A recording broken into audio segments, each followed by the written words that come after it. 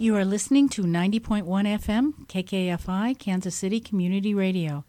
Stay tuned for the Heartland Labor Forum, radio that talks back to the boss.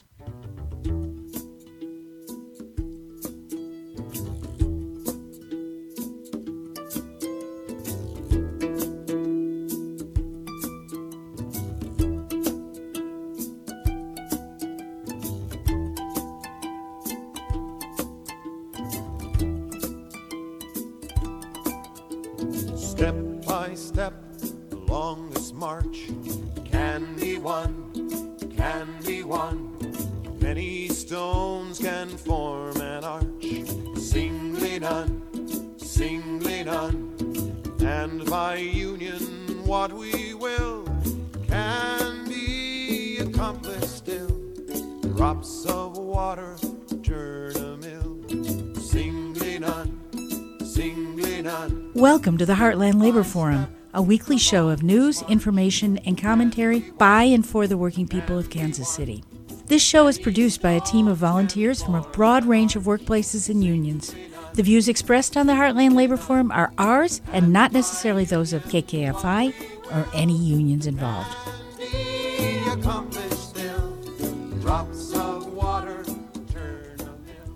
And welcome again to the Heartland Labor Forum. I'm Judy Ansell. Tonight's show is being underwritten by United Auto Workers, Local 249, and Pipe Fitters, Local 533. United Auto Workers, Local 249, members building the best Ford trucks and vans in the world. And Pipe Fitters, Local 533, being the best in the industry is earned. Our craftsmanship, brotherhood, training, and job safety make the difference. Building and buying union create better wages and living standards for all working people. And the Heartland Labor Forum and KKFI thank our underwriters for their support. On tonight's show, do you ever think about the fact that just about everything you buy passes through a warehouse? Then it gets delivered in a truck to a store or your house? The people who make that happen are often members of the Teamsters Union.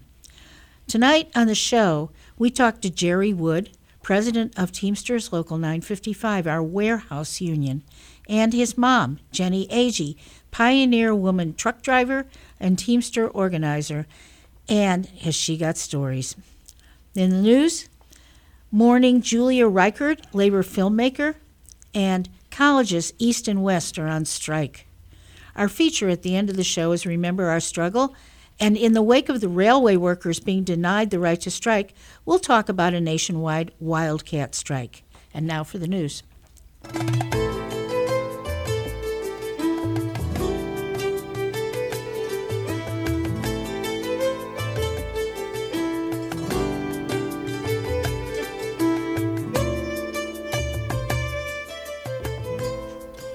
And now news from our side, December 8th, 2022. The strike of nearly 1,800 part-time faculty at the New School in New York City, which began November 16th, continues after the union rejected the university's last, best, and final offer last week with 95% voting no. The teachers want better pay and better working conditions. As the strike continues, angry parents who pay $78,700 a year in tuition and room and board for their kids are threatening a lawsuit. A number of full-time faculty have been refusing to teach classes in solidarity with the New School, whose origins were in progressive pro-labor values a few decades ago. Now the university told the full-timers they better get back to teaching or else.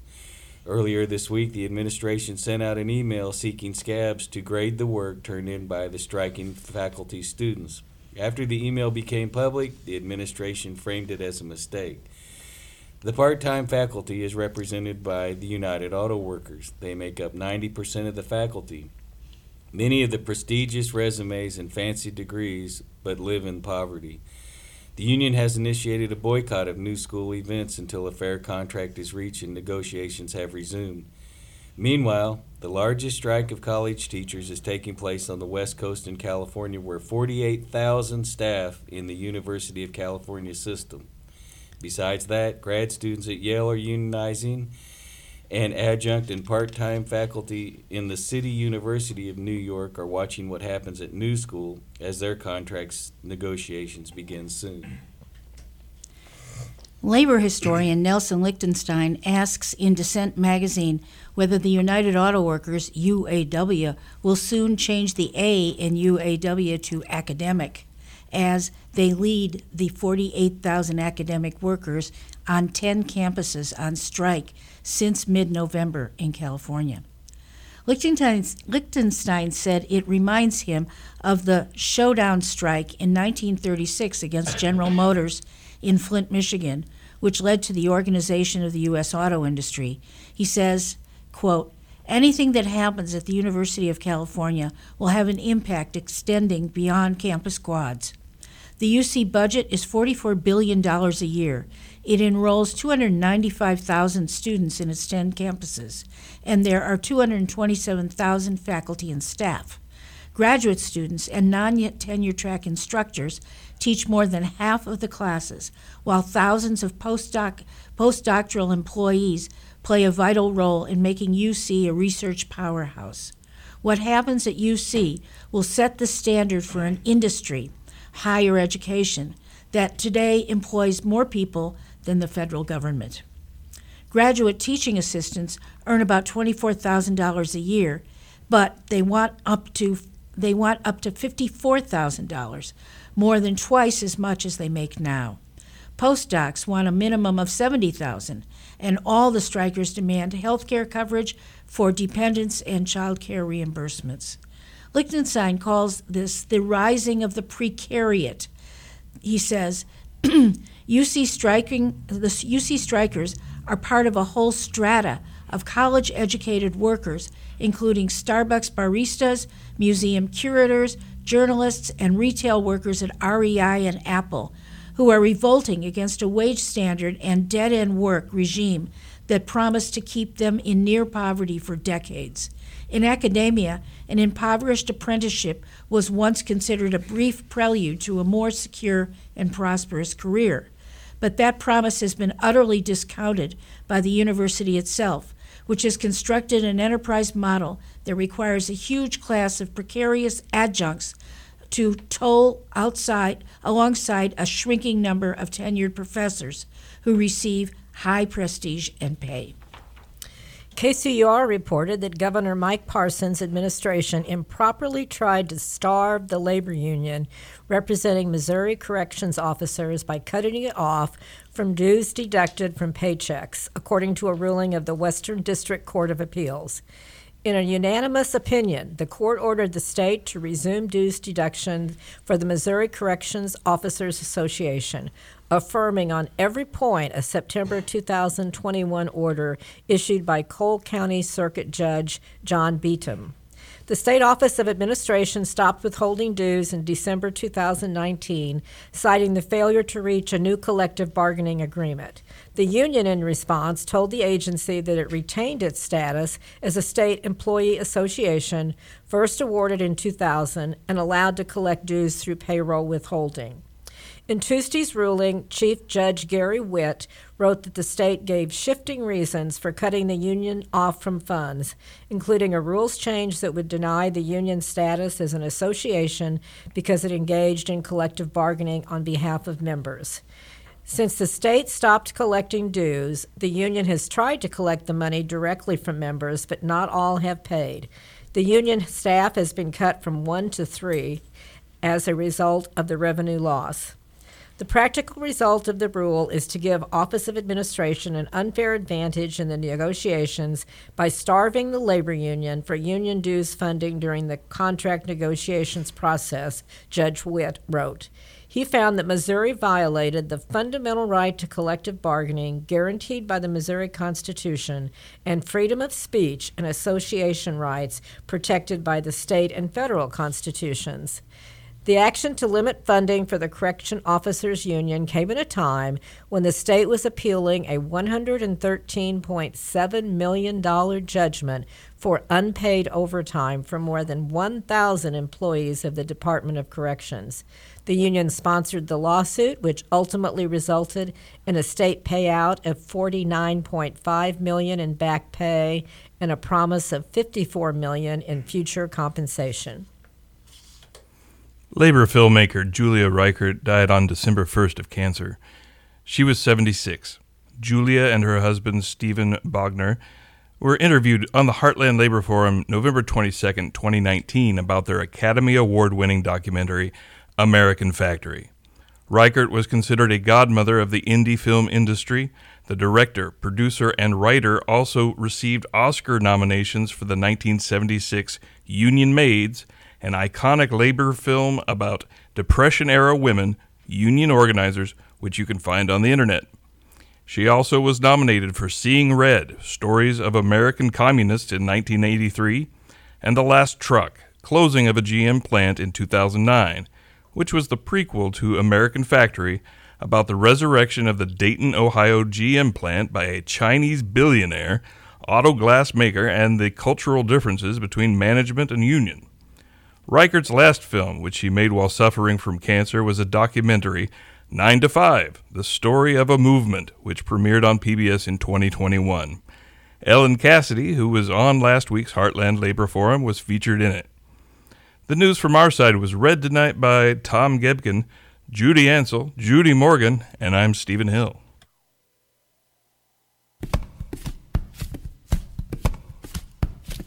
Well, a warehouse girl am I, and I'm telling you no lie. I dash around the maze of shelves to pick the crap you buy. I pack it all in boxes and do thousands every day. I race the clock or else they'll dock my very meager pay. But we go, go, go, they time our every breath. And while you get to stay at home, we're optimized to death. But we go. I don't get no vacation or no days off when I'm sick. The people want delivery same day with just one click. I can't get 40 hours and I can't afford health care. This endless speed and corporate greed are crosses I must bear. But we go, go, go. And that song was Warehouse Picker's Song by Chomp Chomp. If you bought it at a store, it was sent to the store by a truck after a dock worker picked it off the shelf or a storage area and brought it to the loading dock. Everything you get from a grocery store was loaded on a truck by a warehouse employee. Everything you need, whether from across town or across the world, it spent some time on a truck and some time in a warehouse. Truck drivers and dock workers, many who are Teamsters, spend many hours making sure you can get what you need and want. The cold beer you might enjoy when you get home from work was loaded on a truck by a dock worker and delivered by a driver who are both Teamsters. On tonight's show, Labor Leader Series, we'll visit with Jerry Wood, president of International Brotherhood of Teamsters Local 955. He works hard every day to make sure 955 members are treated fairly in the workplace. Jerry's union career began in 1989. He was elected president business agent in 2012. He and his wife Jill have 3 children and 1 grandchild. Welcome to the show, Jerry. We really appreciate you coming on tonight. Thank you for having me. Can you first talk to our audience about who Local 955 represents? I represent Associated Wholesale Grocer warehousemen, drivers, mechanics, and everybody works in the building. We have a ag processing, an AGP plant up in St. Joe that takes soybeans and makes salad oil and diesel fuel out of it. Wyandotte County Sheriff's Department, we represent the clerks in there that work with the prisoners directly, school bus drivers in St. Joe, and just a little bit of everything. Yeah, so it goes beyond truck drivers then. Quite a bit, Yeah, yes. okay. So you kind of talked about where your people work that you represent. Can you go through that again so we know where they work and what they do in terms of their jobs? Most of them are in Kansas City, Missouri, and Kansas, and up at clear up St. Joe, Missouri. We represent across Brookfield.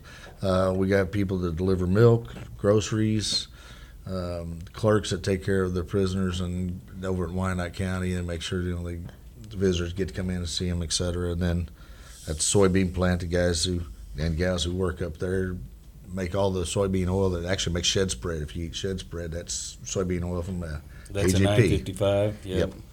So, and then the shed spread's actually 41, local Teamsters Local 41, so it's all union made. Okay, so how many members do you have in 955? We have right at 1,000. And do you have to negotiate multiple contracts then? Yes, we have about 20 contracts here. 20? At our local, yeah. Oh my gosh, that's a lot of contracts to manage. It's gets interesting sometimes. Is it almost like year-round negotiating with all the contracts? There's usually a contract Yeah. open. Yeah. Yeah. Well, you come from a Teamster family. Oh, and by the way, I'm Tom Gepkin. I'm president of CWA Local 6360, and I'm co-hosting today with Judy Morgan, former president of AFT 691 and termed out state rep. Well, you come from a Teamster family, Jerry. Tell our audience how you got your start and what sparked your interest in becoming active in your union. Well, it was kind of funny, actually. When I started, I got a union job because the union job I knew from growing up was how I could raise my family. So from there, I was had a grievance one time. I'd been treated improperly and didn't get offered some overtime. So I went to the grievance hearing. Saw the opportunity for me to be able to stand up and see what the other union stewards did, so I could help my fellow workers, and just jumped in there. Had no intention of doing it originally, but worked out pretty good, I think. So Yep, it sure did. sometimes you start out union leader, not planning to be a union leader. Like our friend Dave Coleman, he says, you don't find it, it finds you. I think that's true sometimes. So do you have staff, Jerry? I have a separate business agent who's my secretary treasurer named Shane Thompson, who does a heck of a job for us. And then I have an office manager, Rhonda Olf. She just started with us, but she's awesome. Okay, so you have a relatively not a real big staff then No, to we don't. handle all that work that you have to do. We stay busy. I bet. So as a former president of a local myself, the teachers union, I know how important it is to have a good executive board, because you don't do all the work by yourself. You have to have other people helping you. So tell us about your executive board. Our executive board are, of course, members from different locations. Bimbo Bakeries is another Sara Lee bread that we represent. We have some board members out of there. We have some board members out of Associated Grocer. We kind of try to stay diverse board to represent our membership, including where they work.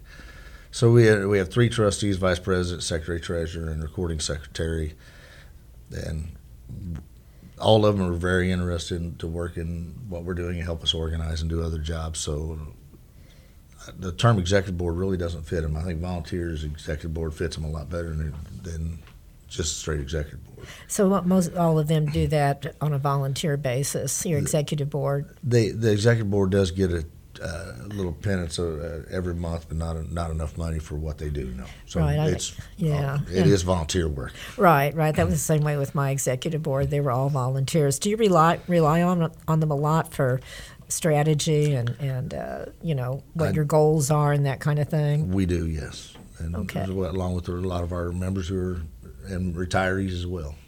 So, Now, I was just thinking, what is your geographic range? Do you have a pretty large geographic range, folks you represent? yes and no. I think we have, and it's kind of odd because we try to get more women involved in some of the jobs we represent, and for some reason I don't know why it is. We just sometimes fail at it. I don't know if they don't want to do the work or just what it is, but we have a pretty large geographic as far as nationality and race, but as far as men and women, we actually have probably 80-90% men. Okay. In terms of, though, the geography do you represent mostly just Kansas City Oh, then? no, it's mostly Kansas City, about 50-50 Kansas City, Missouri, and Kansas City, Kansas, general area. And Okay, then like I said, I have a few out in the outskirts. So you go across straight lines. You have to deal with both Missouri, which is not a right-to-work state, but then you have to deal with Kansas, Yes. which is a right-to-work state. Yes. So how does that work out? It's really not bad once you learn how to do it and work with it. And if you educate your members and work with your members, you usually don't have a lot of problem in a right-to-work state. I don't agree with it. I don't think a right-to-work's a right to freeload. It is what it is. But we don't have a lot of issues getting through that. It just takes a little more work. Okay. Tonight on the Heartland Labor Forum, we're talking to Jerry Wood, who is President Business Agent of the Teamsters Local 955. Just going back real quick to the Kansas side, with that's right to work, it's education. And that education can come from the people they work with, from the stewards all the way up to you. It truly has to come from the people they work with, and they have to see their business agent or myself, I'm their agent, in their building, because for some reason they feel like you're not working for them if they don't see you enough. but it truly has to come from the people they work with, because you stand right beside somebody and every day you understand, if they're paying their share and they understand what they're paying for, you can educate them. The guy running it, they just think you're the guy who wants their money. So Right. it really has to come from the workers. Well, by looking at the intro, you've been the president business agent since 2012, so you've been in leadership positions for quite a while. What direction do you see your local going while you're at the helm? We've been growing, slowly growing, but we're growing. I'd like to see it grow quite a bit more, even into more industry. I think we're, especially in the Midwest, our union density is very low. We need to raise that up. We need to work with it. Everybody understands that the unions set the bar for wages and working conditions. Mm-hmm. Well, it's hard to set the bar when you only represent 15 to 20% of the people, which we don't represent, but about 7% of the people. Mm-hmm. So I think with me at the helm, I'm hoping we're growing, continuing to grow. That's our goal. Jerry, how do you communicate with your members? Because it sounds you've got a lot of. You said 20 contracts that you actually have to negotiate, and you've got probably lots of work sites, I would guess. So how do you end up communicating with your membership? Well, we try to do as much as we can, direct one-on-one. We kind of touch them, as we call it. You have to see somebody, you have to shake their hand, you have to talk to them. So we try to be at our work sites, each one of them once a month, to visit with the members that are there. If there's a night shift, you try to make it at nights when try to get out and see them as much as you can. We also do have a little Facebook page. It doesn't seem to do as much as it used to, but we have a Facebook page, and we had an app that we could direct shit or push messages out to talk to them. But the majority of the time, it's face to face and through your stewards and your executive board. It can't. So does every worksite have a union steward then? Yes, every worksite has multiple union stewards. Has multiple, okay. And we try to set up a steward for every shift, a minimum of one steward per shift and per classification. That way there's somebody right next to them that's their friend that they're working with that's their steward that can help them out. And so you have to actually look at multiple times of day, too, it sounds like, to meet with members, because do you have people working 24/7? Oh, yeah. We do barn visits at 3 and 4 in the morning if that's when they're on break, and we see that's where we're at. Wow, because you can probably only visit with them during certain times during the workday, right? It makes it easier, yeah. If they're not at lunch or break, they don't have time to really talk to you. You can walk around, try to visit with them, but they're busy. They're doing their job, right. So you want to catch them and... Well, I know even when I was local president, we were only allowed to actually go in before or after the school day or during the lunch period when people weren't working. So, but of course we had a regular day, whereas you're talking about you have to be there three different shifts. Yeah, and it depends on the location. Some locations are a little touchier about the union rep just walking around. Some I can just kind of do what I want and wander around the plant, okay, warehouse, and it just depends on how union or not union friendly that makes sense. The company is. Yeah. Yeah, I understand that one. Having multiple locations does kind of change things up a little bit. So Jerry, if somebody was interested in being a Teamster in your local, how would they get started? Do you have jobs right now that people could apply for? We do. They don't hire we don't hire through the hall, but we could if they call the hall and they call me anytime. I will send anybody who's looking for work, tell them who we have hiring. They can go out and do that. If they already have a job and they're interested in becoming a Teamster, I'd love to help. We call it organizing. I'd love to help organize them. And if they're Teamsters and if they wouldn't fit within our local, I'd get them lined up with what local or what union they would fit within. So anybody who wants to be union, please feel free to call me or any of us here at the table, I'm sure. So if they call your local office, you could be able to get them in touch with places where there are jobs and direct them where to go to. Okay. We have several companies here in Kansas City where almost all of my companies right now are shorthanded. So there's jobs everywhere. Well, I know I hear ads on the radio all the time about the need for truck drivers. If you have a Class A CDL right now, you can name your price and where you're going to work. They're hard to get truck drivers right now. Are most of the truck driver jobs union, or does it really vary a lot? It varies a lot. It's just like the rest of the industries. Okay. It's about 7%, probably about the same as everybody else. Moving into a long-term career as a Teamster, tell our audience what they can expect over their career all the way into retirement. Well, you start as a career and first time you hire in, you wonder how somebody works here 20 years when you hear them say it. And then 20 years later, you wonder how you're there that long. You have good health care. You can take care of your family. You can feed them.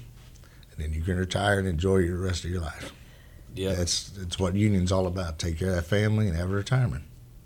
Is the retirement through the Teamsters Union, or is it through the various companies? We have some companies that are signed on to the Teamster retirements, and some have their own, but they are all negotiated through our contracts. Okay. So even if it's a company 401k plan or pension, we do negotiate it to make sure there's wages there that they can retire on. Okay. Let's go back a little bit to what we touched on about women getting jobs, and that would be Teamster Union jobs, and let's also talk about people of color in terms of getting those kinds of jobs. And I think you said you don't really feel like a lot of women apply for those jobs, and we're going to interview, I think, your mom in the second half of the show. She's a wonderful exception. Yeah, and I'm going to look forward to hearing about her story. But why do you think that is, that you don't get women, or do you get people of color also? People of color and people of all different nationalities we do get. We don't have any issues there. But women, and I don't know the answer. I wish I did, because there's nothing in any of our warehouses or driving jobs that women can't do.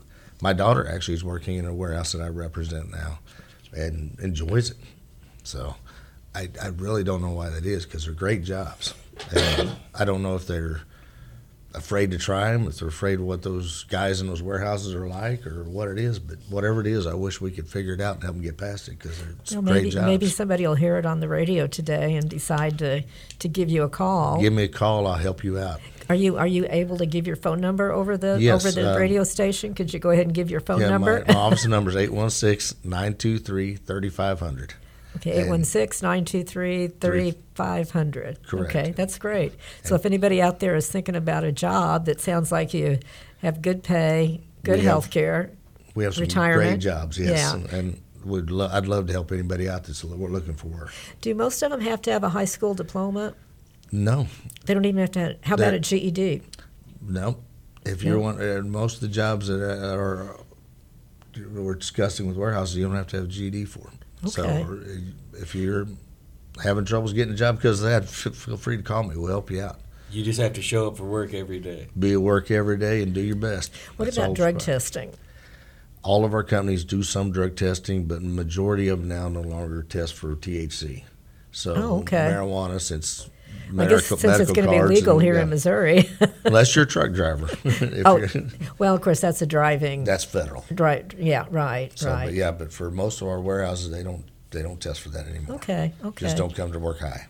Okay, that's good. Well, in the few minutes we have left, I want to give you guys a giant pat on the back. A few years ago, the CWA local down in Corpus Christi, a hurricane came through, and they were completely out of water. And they were in dire straits, and the president of the CWA of the local 6360, Jeff Hayes, he contacted you, and we were able to partner, and you and your mom took a whole truckload of supplies down to Corpus Christi, and we still appreciate that. I had a lot of fun on that trip. It was really nice. Something that people don't realize a lot of our unions do is stuff like this. They help out communities, especially when they're in trouble. And that was one where, like I said, they're out of water. They needed it. We hooked up. You guys purchased some water. We purchased some water. We filled the tractor trailer full, and then got lucky. I got to ride with Mom and drive with Mom in the truck, took her down there. And one of the cool things we got down there, the CWA local that was there to help us unload to give it to the community, the president of that local was a female, and she brought her mom with her that was one of her members. So here I was, me and my mom as a member, her and her mom. It was really neat, but I was glad you gave us the opportunity to join you with that because it was a lot of fun. I hope we get to do something like that again. It was fun partnering with you. Thank you for listening to the Heartland Labor Forum. I'm Judy Morgan, and with my co-host Tom Gepkin, Jerry Wood, President, Business Agent of the Teamsters Local 955. We really appreciated being with you tonight, and we learned a lot, and thank you for being here. Thank you for having me. Thank you, Jerry.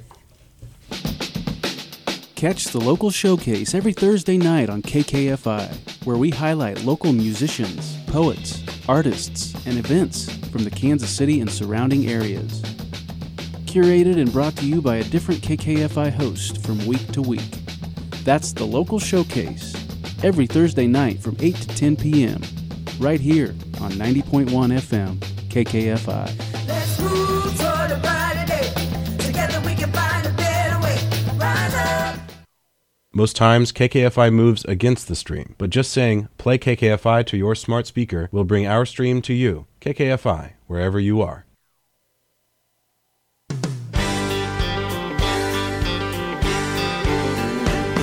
A little boy is what my daddy wanted.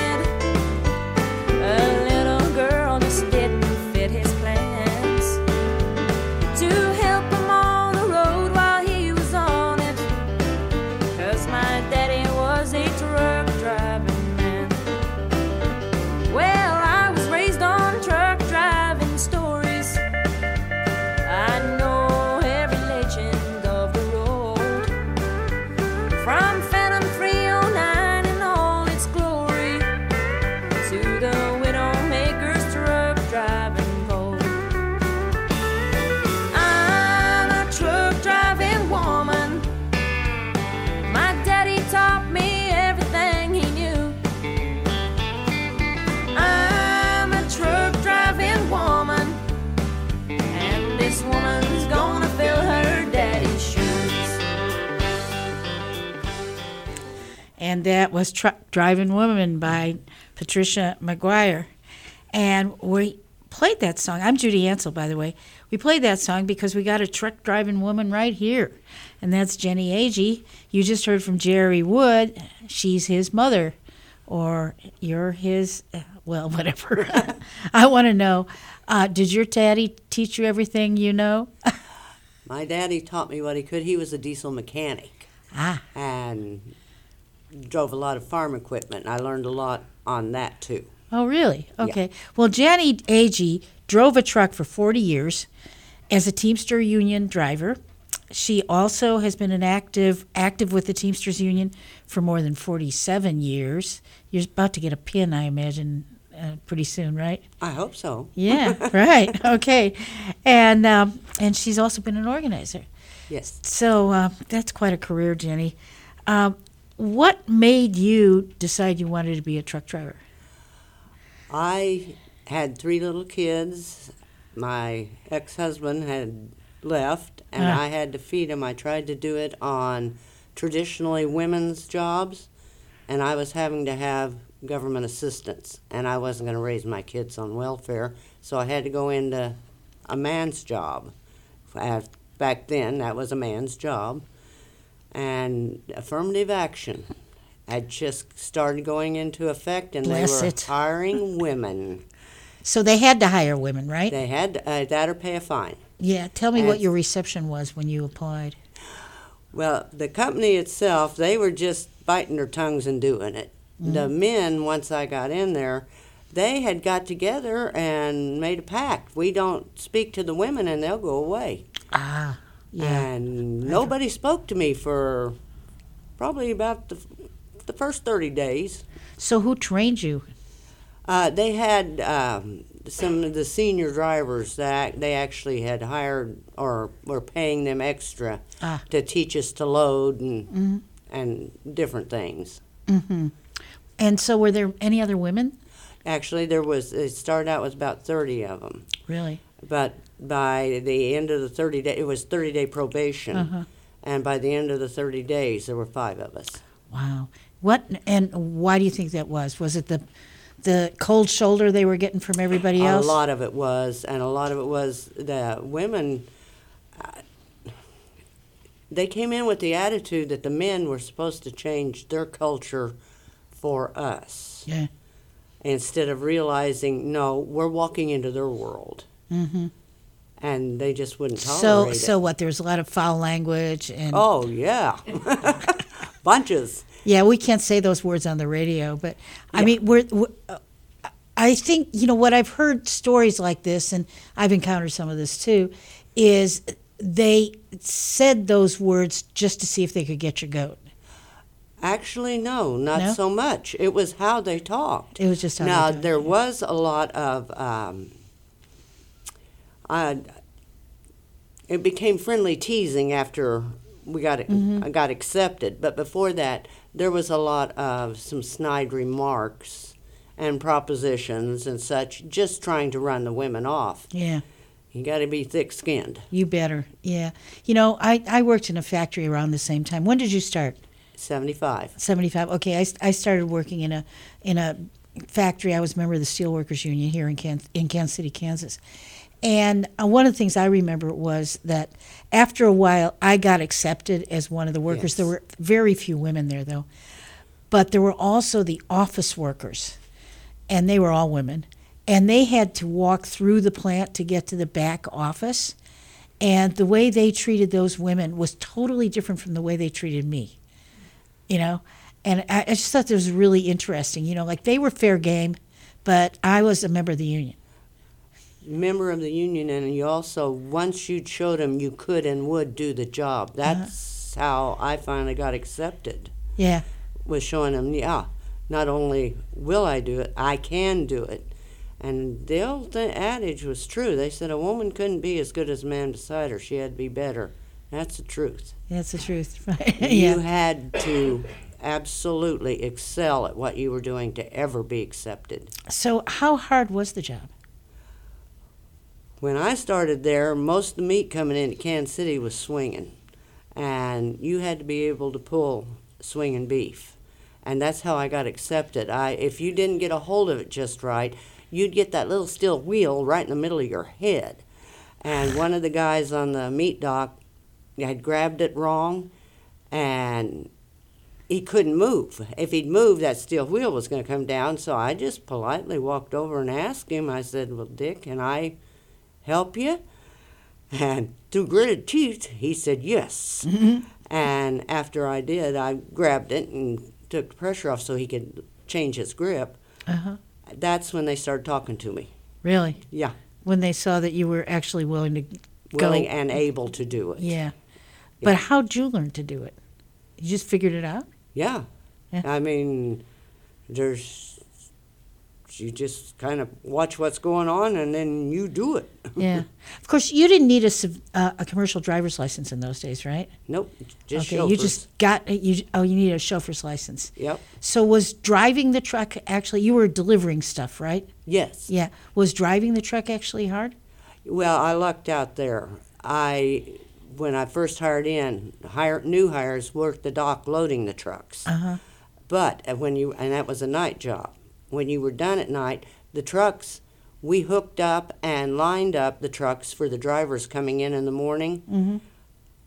My first 30 days, I had a chance to actually hook them up, drive them, play with them. They didn't care if I was driving around in the lot. And so I had that time. So you practiced. Oh, boy, did I. What was the difference in the wages between what you were making as a truck driver and what you made in those, you said, mostly women jobs? I honestly cannot remember exactly what the minimum wage was. Uh-huh. There was a lot of waitressing work, and you got minimum wage and tips. Yeah. But I think it was $1 or less was the minimum wage at that time.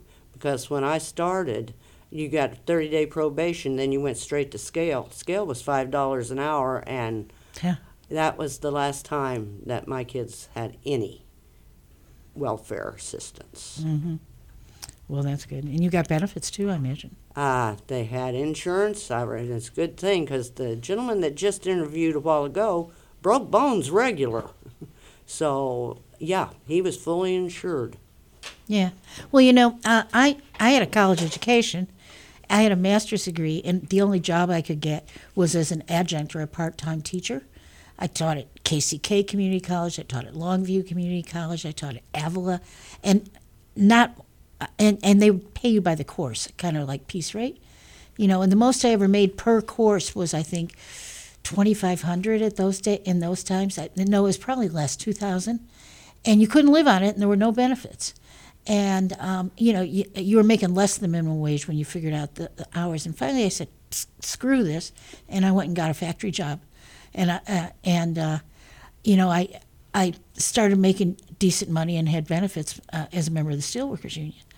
So I can, I really understand that. Even with a college education, you still couldn't make a living as a woman, Because you're a woman. Yeah, because you're a And woman. that's something I've noticed too. You said you did that teaching and all. Once I got into the union job, driving the truck, the men I worked with, predominantly men, I had a level of respect that I wasn't ready for. After doing it so many years, I'd forgot what it was like. When I was no longer driving, I don't get the respect like I had then. Really? And I don't like it. Yeah. I don't want to be respected for being a woman, but for what I What want you to can earn do. it. Yeah, right. And that's the way it was. Yeah. Well, I had experience where I wanted to work on a lathe in the machine shop. And what I was doing was assembling. I was tying motors, like little knots all day long. Really boring. and so I actually went and took a machining class at the Voc Tech school. Cool. And I bid on a job, and I got a low-level lathe job. And then I bid on a bigger lathe, a horizontal turret lathe, which is like the size of a big car. And the company said, no, I couldn't do it. And they gave the job to somebody with less seniority than me, a man. And my union president, bless him, came around and he said, hey, they just violated the contract. Do you want to grieve it? And I said, damn right I want to grieve it, And so the personnel guy called me into his office and he gave me a test. Nobody else had ever had a test. I passed his test. It was on the speed at which you machine brass. It was like pretty obscure stuff, but I just taken this class. So then they haul me over to another machine shop in the place. And there's a whole line of guys standing around the machine with their arms crossed like this because they were going to test me on the machine. And a lathe, you have to tighten it down so the part doesn't fly out when you start turning the lathe. And you usually use a bar, which is called a cheater bar, to tighten it down with. Yeah. And I look there and I say, where's the cheater bar? And a guy sheepishly pulls the cheater bar out from behind him. They were hiding it. Oh, that's... And they finally had to give me the job. But without my union president and the grievance procedure, of course, I would still be tying motors, Yeah. Well, yeah. But that kind of discrimination was like normal. It was. Yeah. And I remember then the Office of Federal Contract Compliance came into the place and did a whole audit, and then they had to hire more women. But I don't know, did you ever have any experience like that with the government getting involved? No, Yeah. I've never, and I wouldn't go to human resources because I didn't think they were real smart. I never was involved in any discrimination, equal rights, EEOC, whatever. I stayed clear of all that. Uh-huh. Well, you managed to get ahead anyway, Yeah. right? So we're talking to Jenny Agee, who was a truck driver in the Teamsters Union, Local 955, for 40 years. Yeah. Did it get easier or harder? I fell in love with the job. There was nothing hard about What did you the love job. about it? Driving those trucks. There is something, the power. And Really? Yeah, you get behind that wheel, it's a trip. Yeah, you're way up there, right? You're way up there. These You're- were big you're- trucks, right? These were like... Well, for several years, most of my years at Safeway, I pulled doubles down to Kansas Turnpike. I've got 120 foot of tractor and trailer and 120,000 pounds of goods. And how far out of town would you go? Wichita. Uh-huh. Wow. Yeah, and and I still. That's the one thing I miss, and I don't miss it too bad because I get to drive the Teamster truck regular. Oh, the Teamster truck that goes and does things like take water to Florida, which we just heard about. Yeah. Oh, that's cool. Yeah. Well, we're going to have to devise some trip for you for some nonprofit or something. So at some point you became an organizer. Yes, Is that after because I retired. You retired Mm-hmm. And then you became an organizer for 955. Yes. Well, that's a big difference, right? It is a big difference, but I think it was a very smart thing that Jerry did by using his retirees. He got the International to come in and give a class, actually teach us Mm-hmm. what to do and how to do it. And So did you mostly- succeed in organizing anything? The first one he sent me out on, I got organized. I almost had a nervous breakdown, but Why?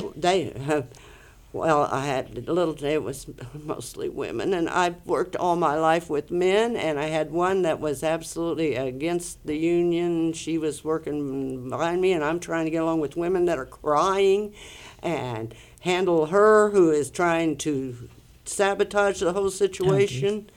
And What kind of place was it? a school bus. Oh, the school buses. Uh-huh. Yeah. Okay. Yeah. But I actually got it done. But I also told Jerry I wouldn't do any more school buses. So what else did you organize? That's the only one that I've led. I've helped with, I forgot the name of them. They're up by the airport. That warehouse. A warehouse? Uh-huh. I helped with that one. And then we've got several that we're still talking to now. You're still an organizer? Yes. Oh, okay. Yeah. All right. No, it keeps me off the street.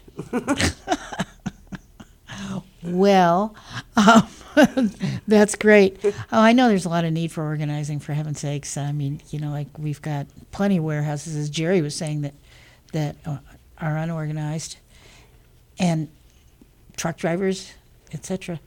There are, and it's also just like the reason that I needed to get a man's job to support my kid. We've got a lot of other women and some men out there that need the same thing. Union job. I actually have suffered no discrimination.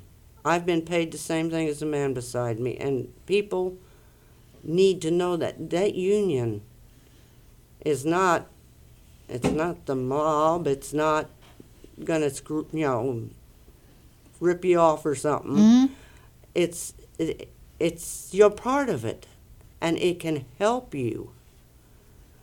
And that's why I like the organizing. So, like as far as when you, as a member, when you were a truck driver and as a member of the Teamsters Union, I assume you went to union meetings, right? Oh, yes. Yeah. The Teamsters is called a brotherhood, right? I think they had a debate a few years ago about whether to get rid of the brotherhood name, but they didn't, But what were you part of that brotherhood? Yes, I was. Uh-huh. And I didn't know how to describe it, and I told my son one time, I said, I think he'd asked what I was doing out there or something. I said, well, it's kind of like I'm just, a part of the furniture, there's the chair, there's the table, there's Jenny. I was accepted I've been in more than one time in executive board meetings because it happened to be in an adjacent office where I was doing something. I shouldn't have been there. But it was just Jenny. I mean, it's okay. That's great. Yeah. Well, I should mention that you also have a grandson who's a labor lawyer. Oh, yes. Right. I'm He was very a student proud of mine at him. UMKC. So, I was pleased to see that he became a labor lawyer. So Yes. you are thoroughly a labor family, right? Yes, and very proud of it. Well, thank you very much, Jenny Agee. Jenny Agee was a truck driver and an organizer and a grandmother, right? Right. Yeah. Thank you so much. Well, thank you for having me.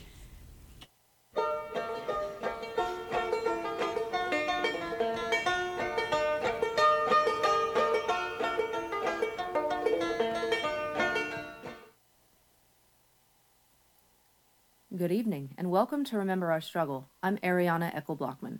Tonight, I'm going to tell you about a group of workers who were told they didn't have a right to strike, but did it anyway. The Great U.S. Postal Strike of 1970. Being a union member, I told everyone it was my duty to join the strike. I said, well, if this means there's going to be improvements and changes, I have to get involved. Those are the words of retired APWU Northeast Region Retiree Convention delegate and striker Dolores Young.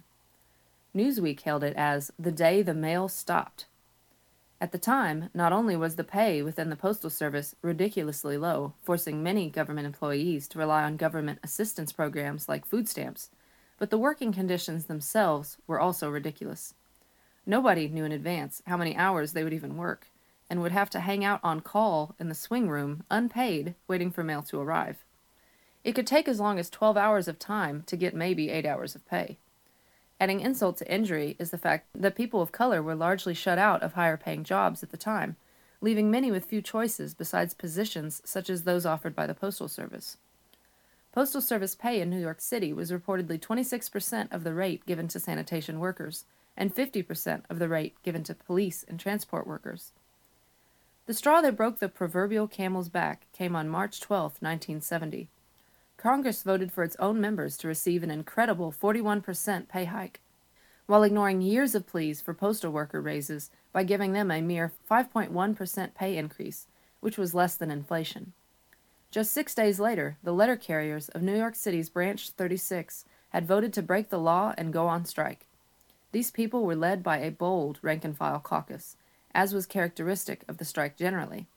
Organization, communication, and coordination were largely achieved in a decentralized and autonomous manner, with pressures and demands being applied upon union leadership from below.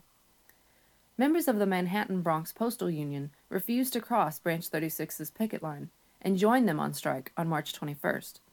In short order, the strike had spread across the country and was estimated to include about 200,000 workers from 671 locations from New England to California. Time magazine referred to it as the largest ever walkout against the government. The U.S. Department of the Inspector General has this to say on its website.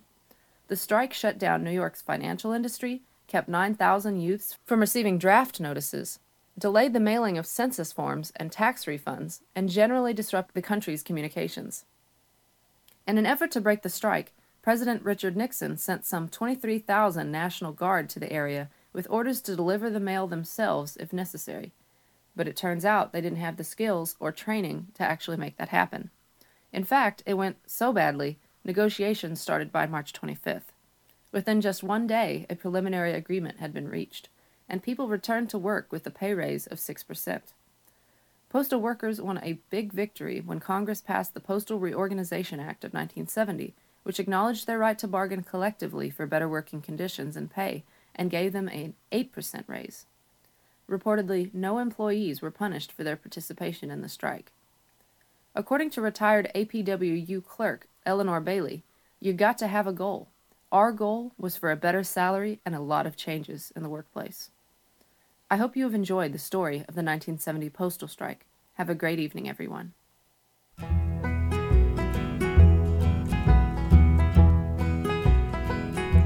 You gotta go down, and join the union, You got to join, join it by yourself. Ain't nobody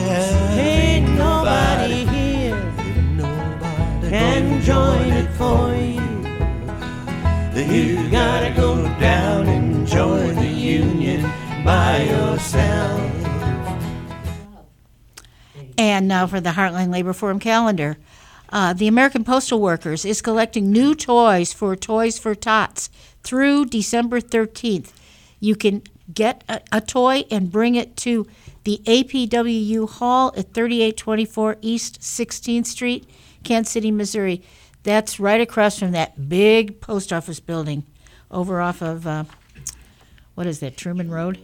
Yeah. Casey Tennant's last listening session on climate and economic justice, that what kind of Kansas City do you want? Saturday, this coming Saturday from 3 to 5 p.m. at Trinity United Methodist Church, 620 East Armour Boulevard in Kansas City.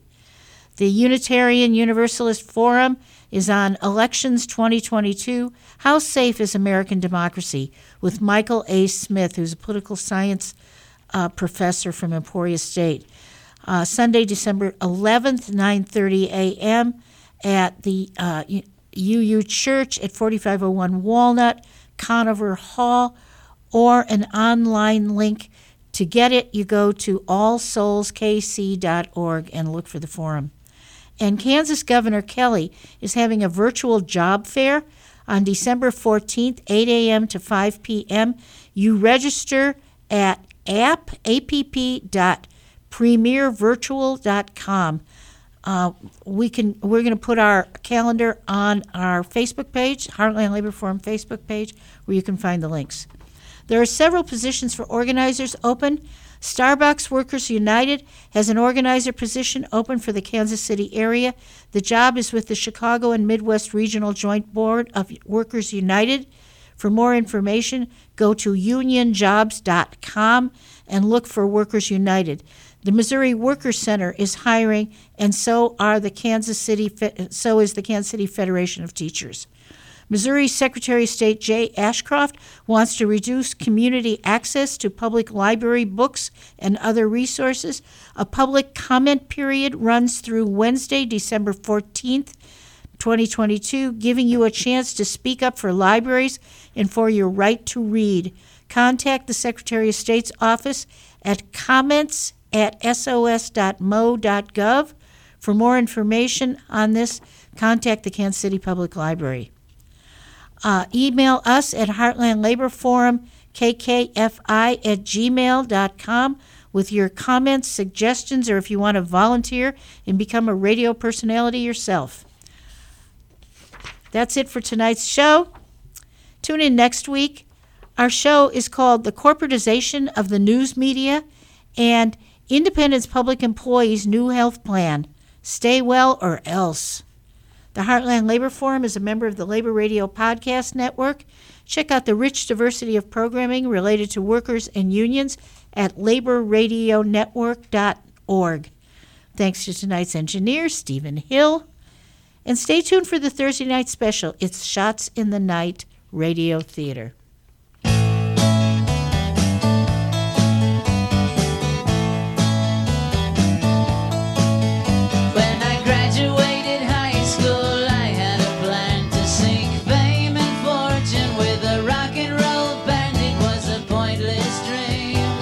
Been listening to the Heartland Labor Forum, a show by and about workers, our workplaces, and our labor movement. We are radio that talks back to the boss.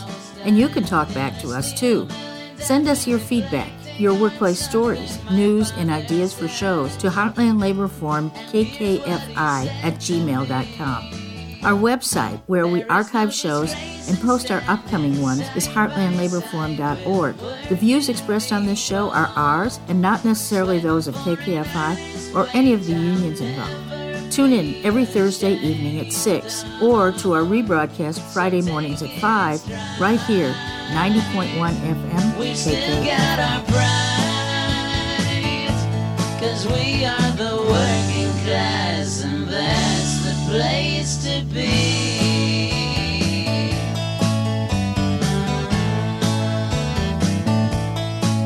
He said if I were Frank Sinatra, I'd pull strings, and through political bull, you'd be on top of the glorified garbage pile, with all of their plastic smiles. You'd be with all the self-appointed kings and queens, with all their power and wealth and the material